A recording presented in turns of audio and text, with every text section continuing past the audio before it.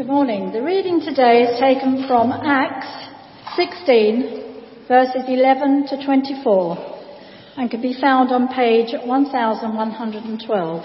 So that's Acts 16, 11 to 24, on page 1112. And it begins with Lydia's conversion in Philippi. From Troas we put out to sea and sailed straight for Samothrace, and the next day we went on to Neapolis.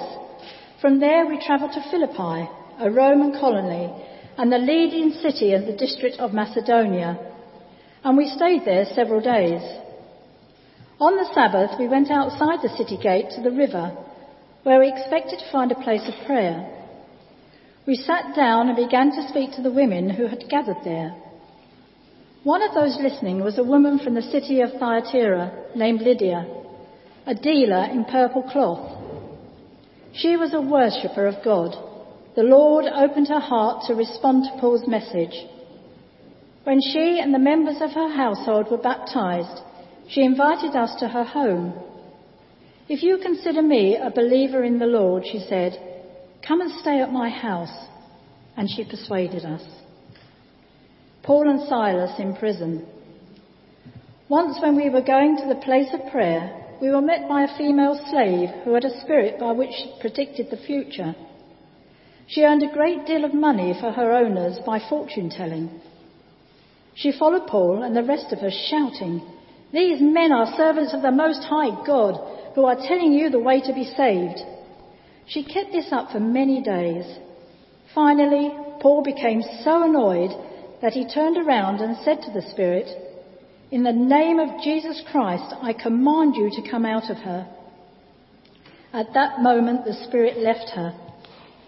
When her owners realized that their hope of making money was gone, they seized Paul and Silas and dragged them into the marketplace to face the authorities. They brought them before the magistrates and said, "These men are Jews and are throwing our city into uproar by advocating customs unlawful for us Romans to accept or practice." The crowd joined in the attack against Paul and Silas, and the magistrates ordered them to be stripped and beaten with rods. After they had been severely flogged, they were thrown into prison, and the jailer was commanded to guard them carefully. When he received these orders, he put them in the inner cell and fastened their feet in the stocks. Thanks, Heather, very much. We're going to have part two of the reading just a little bit later on. First of all, though, I wonder, have you ever been to Eastbourne?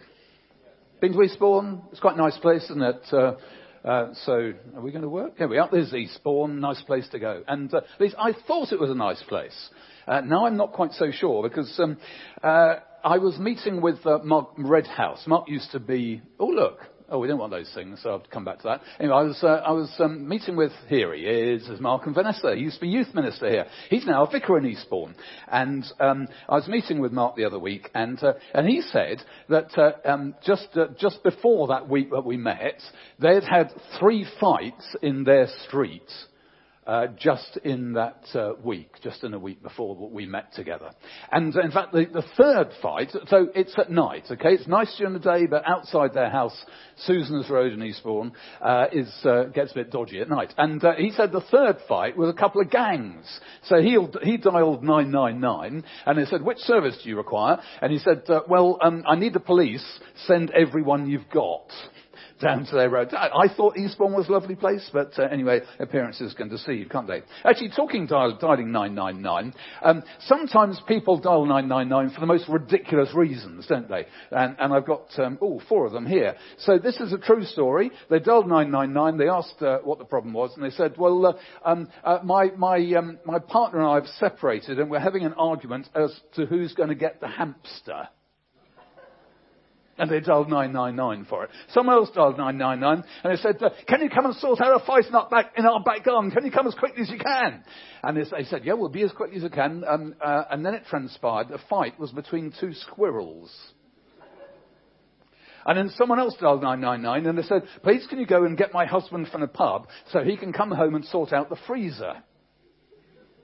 And someone else dialed 999, maybe they were related to this person, and said, I've just spent all my money at the pub, and then please can you come and give me a lift home? Those are real, genuine things, why people dial 999. Anyway, this morning we're thinking about two real emergencies as we look at Acts chapter 16 and verses 11 to 34. And we're thinking in particular about getting saved. So let's pray.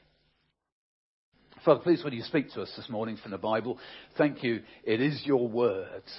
And we pray you teach us and remind us and help us to act on what we hear for Jesus' sake. Amen. So there are two people we're going to look at this morning. The second one is the Philippian jailer. We're going to come to him, but I will mention some things about him first of all. And the other one is this woman, Lydia. And we've read about her. Heather read for us there from verses 11 to 15. And Lydia was a dealer in purple cloth. She was a businesswoman and was there in Philippi. And the other guy, we don't know his name, but he was a jailer. Now, it's very interesting. Jailers these days, prison officers look a bit like that, don't they? You can tell those are prison officers, but not in their day, because in their day, it was actually most likely that he looked something like this. Because it's quite likely Philippi was a Roman colony. And it's quite likely that the jailer there was a retired centurion. That's the kind of thing that retired army officers did. In this country, retired army guys often go to be prison officers, and it used to be the same then. So it's quite likely that this guy was a retired centurion looking after the jail, and there was no messing with a Philippian jailer. So you've got these two people that we're looking at this morning. On the one hand, there's Lydia, a businesswoman. On the other hand, you've got a guy like that, this Roman unnamed jailer. And they've both got the same emergency. And the same emergency that they both of them have is that they're not saved. And that is actually the most dangerous situation you can ever find yourself in. Now, we just got back from Men and Mountains. And so we had a great time. And actually, it was a bit tricky. We had a high attrition rate, I have to say, on the first day. We lost 20% of our guys. Well, I mean, I say lost. They got back. They're here now, in fact. But they weren't exactly walking very well by the time they got back on the first walk. But anyway, 2 years ago, Philip Williams broke his ankle. Very high winds, and it's wet and cold, very steep and so on. They tried 999, but there was no signal. So Philip, did you know you have to be really gritty to work the PA here at BH? Because Philip walked 2 miles back to the car on a broken ankle. And we walked up that path that he came down this time as well. And so well done, Philip Williams. And but anyway, there we are, foul weather, an emergency, you need 999. But actually, you've got to have a signal when you have up in the mountains, and they didn't have one. But anyway, when you're not saved, when you're not a Christian, that is an emergency as well. Okay? So this morning, we're thinking about getting saved.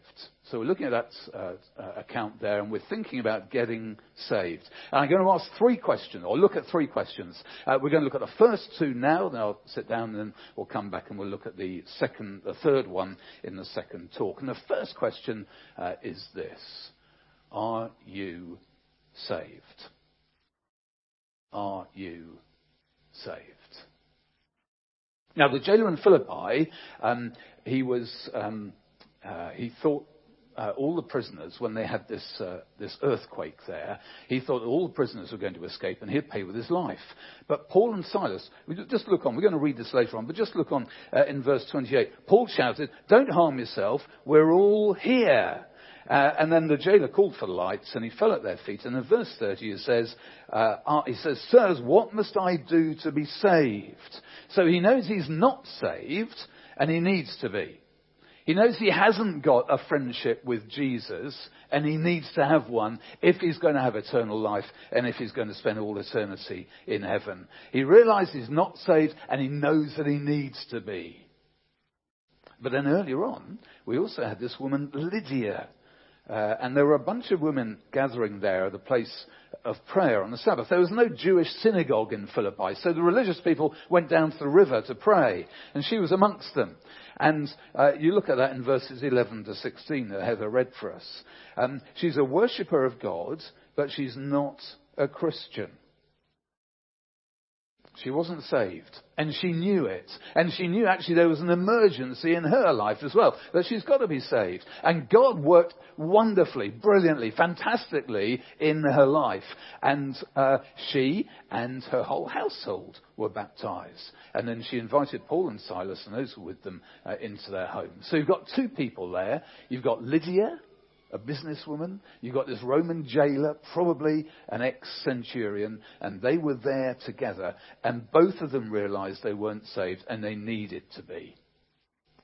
And if you asked them at the start of chapter 16, Lydia, are you saved?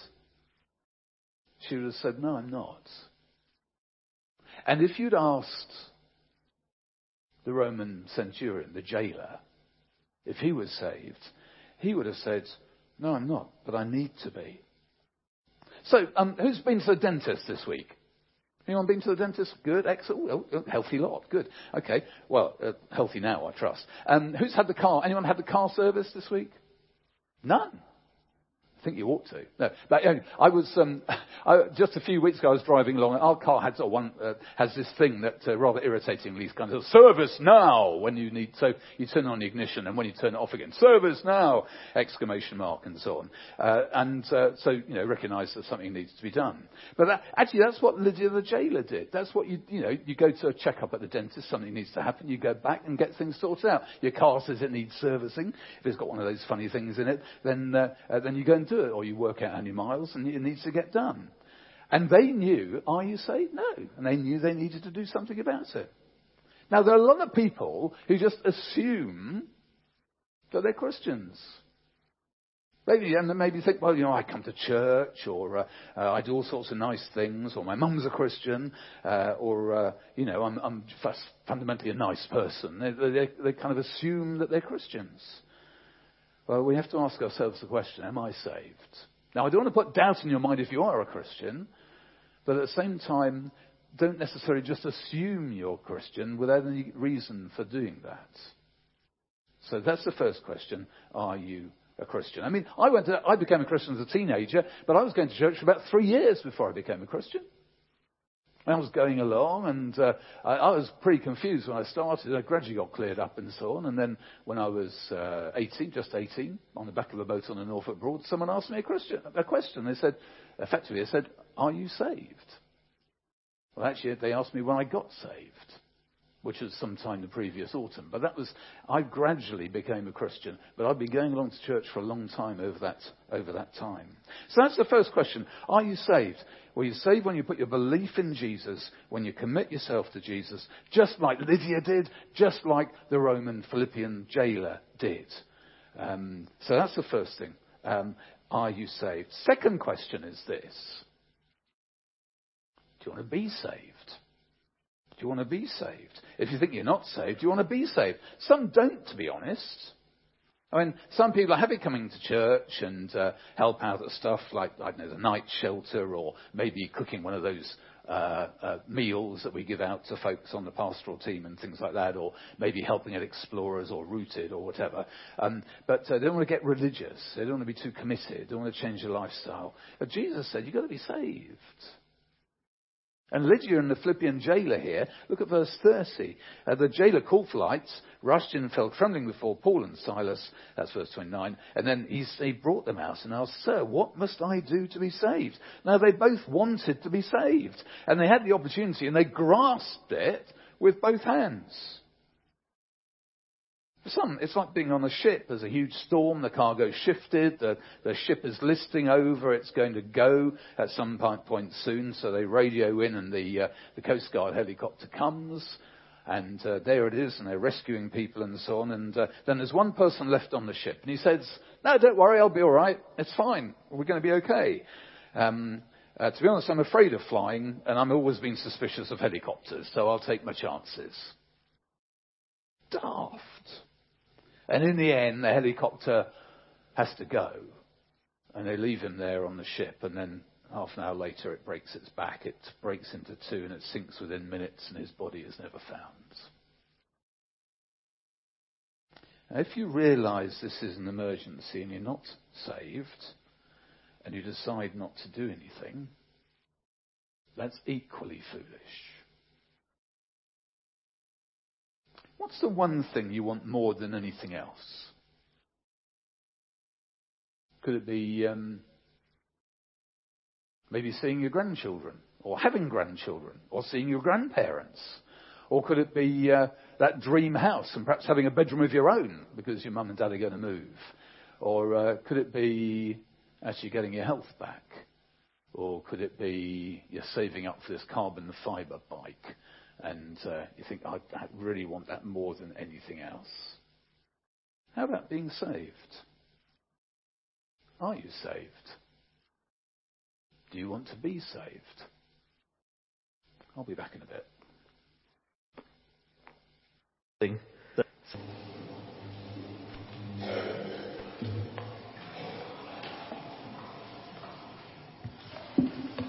So we continue on verse 25 to 31. About midnight, Paul and Silas were praying and singing hymns to God, and the other prisoners were listening to them. Suddenly there was such a violent earthquake that the foundations of the prison were shaken. At once all the prison doors flew open and everyone's chains came loose. The jailer woke up, and when he saw the prison doors open, he drew his sword and was about to kill himself because he thought the prisoners had escaped. But Paul shouted, "Don't harm yourself, we are all here." The jailer called for the lights, rushed in and fell trembling before Paul and Silas. He then brought them out and asked, "Sirs, what must I do to be saved?" They replied, "Believe in the Lord Jesus and you will be saved, you and your household." Then they spoke the word of the Lord to him and to all the others in his house. At that hour of the night, the jailer took them and washed their wounds. Then immediately he and all his household were baptized. The jailer brought them into his house and set a meal before them. He was filled with joy because he had come to believe in God, he and his whole household. Interlude. Thanks, Don. So just earlier we were seeing these two people. On the one hand there was this businesswoman, Lydia, and then there was the jailer in Philippi. And I reckon they had at least three things in common. First, they were in Philippi. Second, they weren't saved. And third, they wanted to be saved. And the man working at the jail said in verse 30 there, "Sirs, what must I do to be saved?" That's a great question.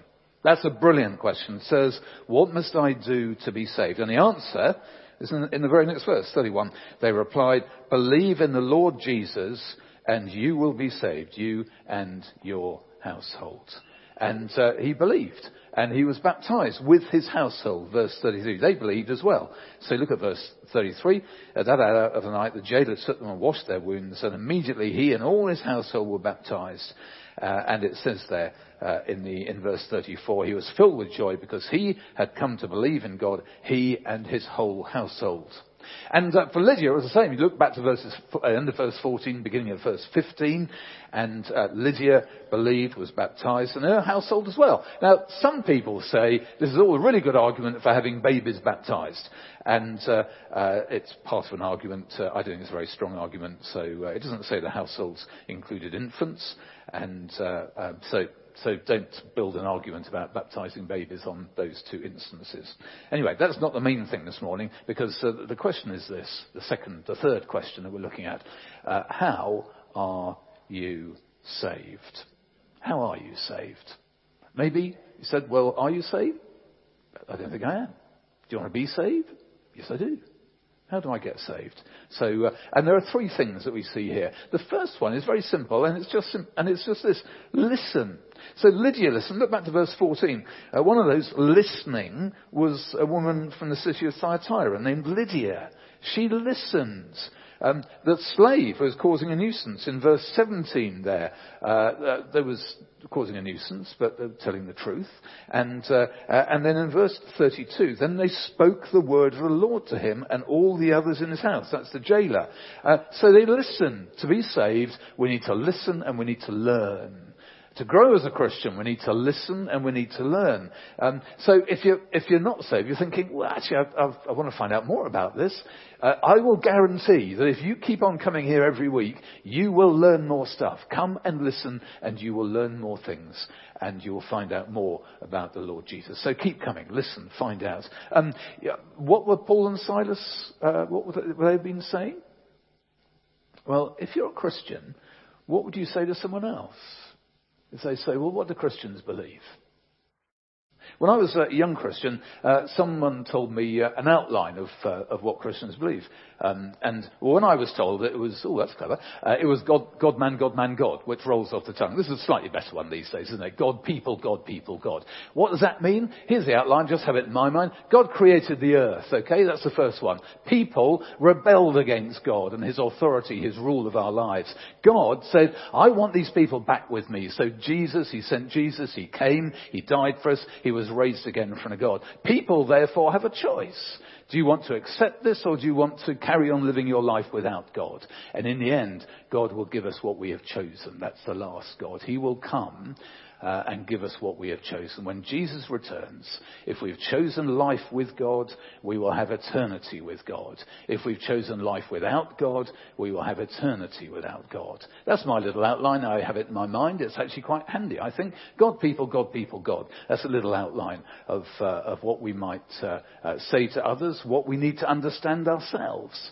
And that is absolutely fundamental. So the first thing is listen.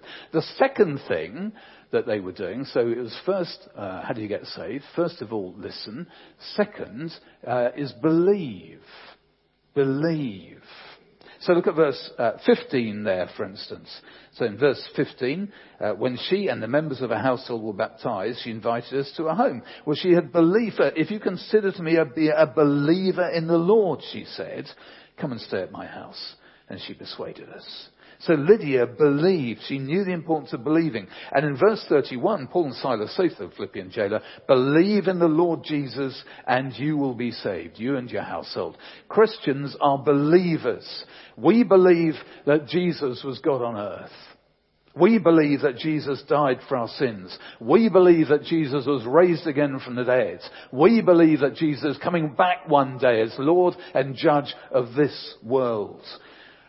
God, people, God, people, God. That's what we believe. We are believers and we are committed to this man. This man, Jesus Christ, who came to this earth, who lived for us, who died for us and was raised and lives again for us. We are believers. So believe. And then the third thing, baptize or be baptized. And that's what happened. It happened to Lydia and it happened to the Philippian jailer. Those who believed were baptized. And if you're a Christian and you're not baptized, you should be. We'll get something sorted. If you want to be baptized, come and see me. We will get something sorted for you very soon. Because if you're not a Christian, you need to be baptized. There is no choice about it. It's what we do as Christians. Now, what does baptism mean? Well, I was in the loft earlier this morning, and because we've got a cardboard box in our loft that says Action Man. And I was really very surprised. I haven't opened this box for, a very long time, I think. And so, anyway, here's Action Man in his PT kit, all right? And this is a genuine Action Man. I think it's probably 55 years old, because it was one of... I've got 3 Action Men in my cardboard box in the loft. I didn't know that. So here we are. Here's one of them. Now, when you're baptized, what happens is you go into the water, don't you? So you're there, and you go into the water, you go underneath it. He's bubbling. And then you come out again of the water. I wonder if you wear boots when you're being baptized. Anyway, here we are. So there are 2 things when you're baptized, okay? The first one is washing. It's an outward sign of what's gone on in your life, in your heart. So when you believe in Jesus, you believe that he's died for you and you are washed. It's an outward sign that you are washed clean spiritually from your sins. Baptism is also a sign of a whole second area of things, which is dying and rising. Dying to your old way of life as you go into the water, and then rising again to a new life as you come out of the water. And if you're not a Christian, that is a picture of what being a Christian means. It means dying to your old life and starting to a new life. And that's one of the reasons why baptism is so significant. I wonder if we'll sit in the corner here. Maybe not. No. And anyway, that's one of the reasons why baptism is so significant, because it's showing us what it means to be a Christian. So if you're not a Christian, but you have become a Christian now, then you need to be baptized. And that's why it's kind of like a shorthand for what goes on in your life as a Christian. So that's how we're saved. We listen, we believe, we baptized. Just a little bit earlier on, I asked Philip Williams if he'd come and tell us his story about how he came to faith. Do you want this one? Do you want a wet one? Thank you. Ooh. Yeah. I was taken to the church when I was very little, so I used to go to Sunday school and all that kind of stuff. And even approaching teenage years, I chose to carry on going to church. And it gave me a kind of faith in God, but I saw him as very distant, really. And he seemed to kind of answer prayers in some sort of ways. The thing that really made the difference happened to me when I was 14 years old. A couple of my friends went to an adventure camp, sailing, canoeing, archery, all that kind of stuff. And when they came back, one of the particular friends, I met with him. He was quite a dominant character. And I started to notice something different about him just in the few days after he came back. And having gone down to, I lived in Brighton and Hove. Having come back from Hove, I remember we were on the top of a number 3A bus, used to run from along Western Road, Church Road, and came down the Droveway. It doesn't do that anymore. But we were at Hove Station, in fact. And and he said to me, while I was away, something happened to me. And I said, okay, see, something's happened. And he said, I became a Christian. I was actually completely mind-blown. I didn't know what he was talking about, because for me, being a Christian was trying to read the Bible, trying to do what God had said, trying to do your best. How could you become a Christian in 2 weeks? It didn't make any sense. In the evenings of the days that followed that, we had some long, long chats. And he started basically giving me the gospel message, telling me what he'd learned about the Christianity. One of the big things that struck me is I'd been going for church for years. I'd learned a lot about Jesus. I knew that he'd taught, that he died, that he rose again. But that last bit I completely missed. I'd never really understood that he rose again. And one of the things my friend had said to him, if he rose again, you can know him today. And that really struck me. After a few days, he'd gone home one night. I literally got down on my knees at the edge of my bed one night and I said, God, in 2 weeks this guy knows a lot more about the Christian faith than I did for all these years going to church. Show me what it is. Difficult to describe exactly what happened to me. Something happened right at that moment. Somehow that sense of God being a long way away changed, and there was a very strong sense of him being really close to me. And it made a big difference to me day by day. I was a believer of a sort before that, but I used to keep it really quiet. Didn't say too much about it at school. But after that, I got these little badges you could get and put them on my blazer, and I was giving out tracts and all sorts of things. Well, I haven't looked back since then. I think that was 2 minutes 45 seconds. So you only gave me 1 minute and 30. So that's great. I better shut up. That's brilliant. Thank you very much. Oh, by the way, how's your ankle? I don't think I'd better go on Men and Mountains again. Every time I go there, I do something. Last time I broke my ankle, as he told you about it. This time we had to jump a stream at one point because there was no way getting over it. And I must have landed a bit funnily because I at least strained a muscle. It didn't actually rip it or something. So I am hobbling a bit again, I'm afraid. You've got to come next time. You've got to come. Great, fellow. Thank you very much. Well, we're almost done. Are you saved? Do you want to be saved? How are you saved? Listen, believe, be baptized. And if you'd like to believe for the first time, then just a simple prayer, perhaps like this. Lord Jesus, I realise that I'm not saved. I want to be saved, please. I believe in you. Please come into my life and help me to live for you from now on. And that's what Philip has just told us he did by his bed that night as a teenager. So if you do pray that at any point, it'd be really helpful to tell someone, because that would be a good thing to say, I've made that, and then we'd love to pray for you and so on. I'm just going to be quiet for a moment now, and if you'd like to pray that prayer now, if you think, actually I'm ready, or maybe you'd like to find out more. Maybe you'd like to come on Alpha. It's been going for a couple of weeks, but I'm sure, have a word with Don at the end of the service if you'd like to come on. I'm sure we can, would love to see you on Wednesday.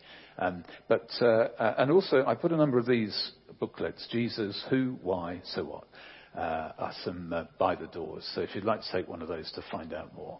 But if you are ready, you might like to use this as an outline of a personal prayer saying, please, Lord, I know I'm not saved. I want to be saved. And please, could I be saved now? Let's be quiet for a moment and then back to Don.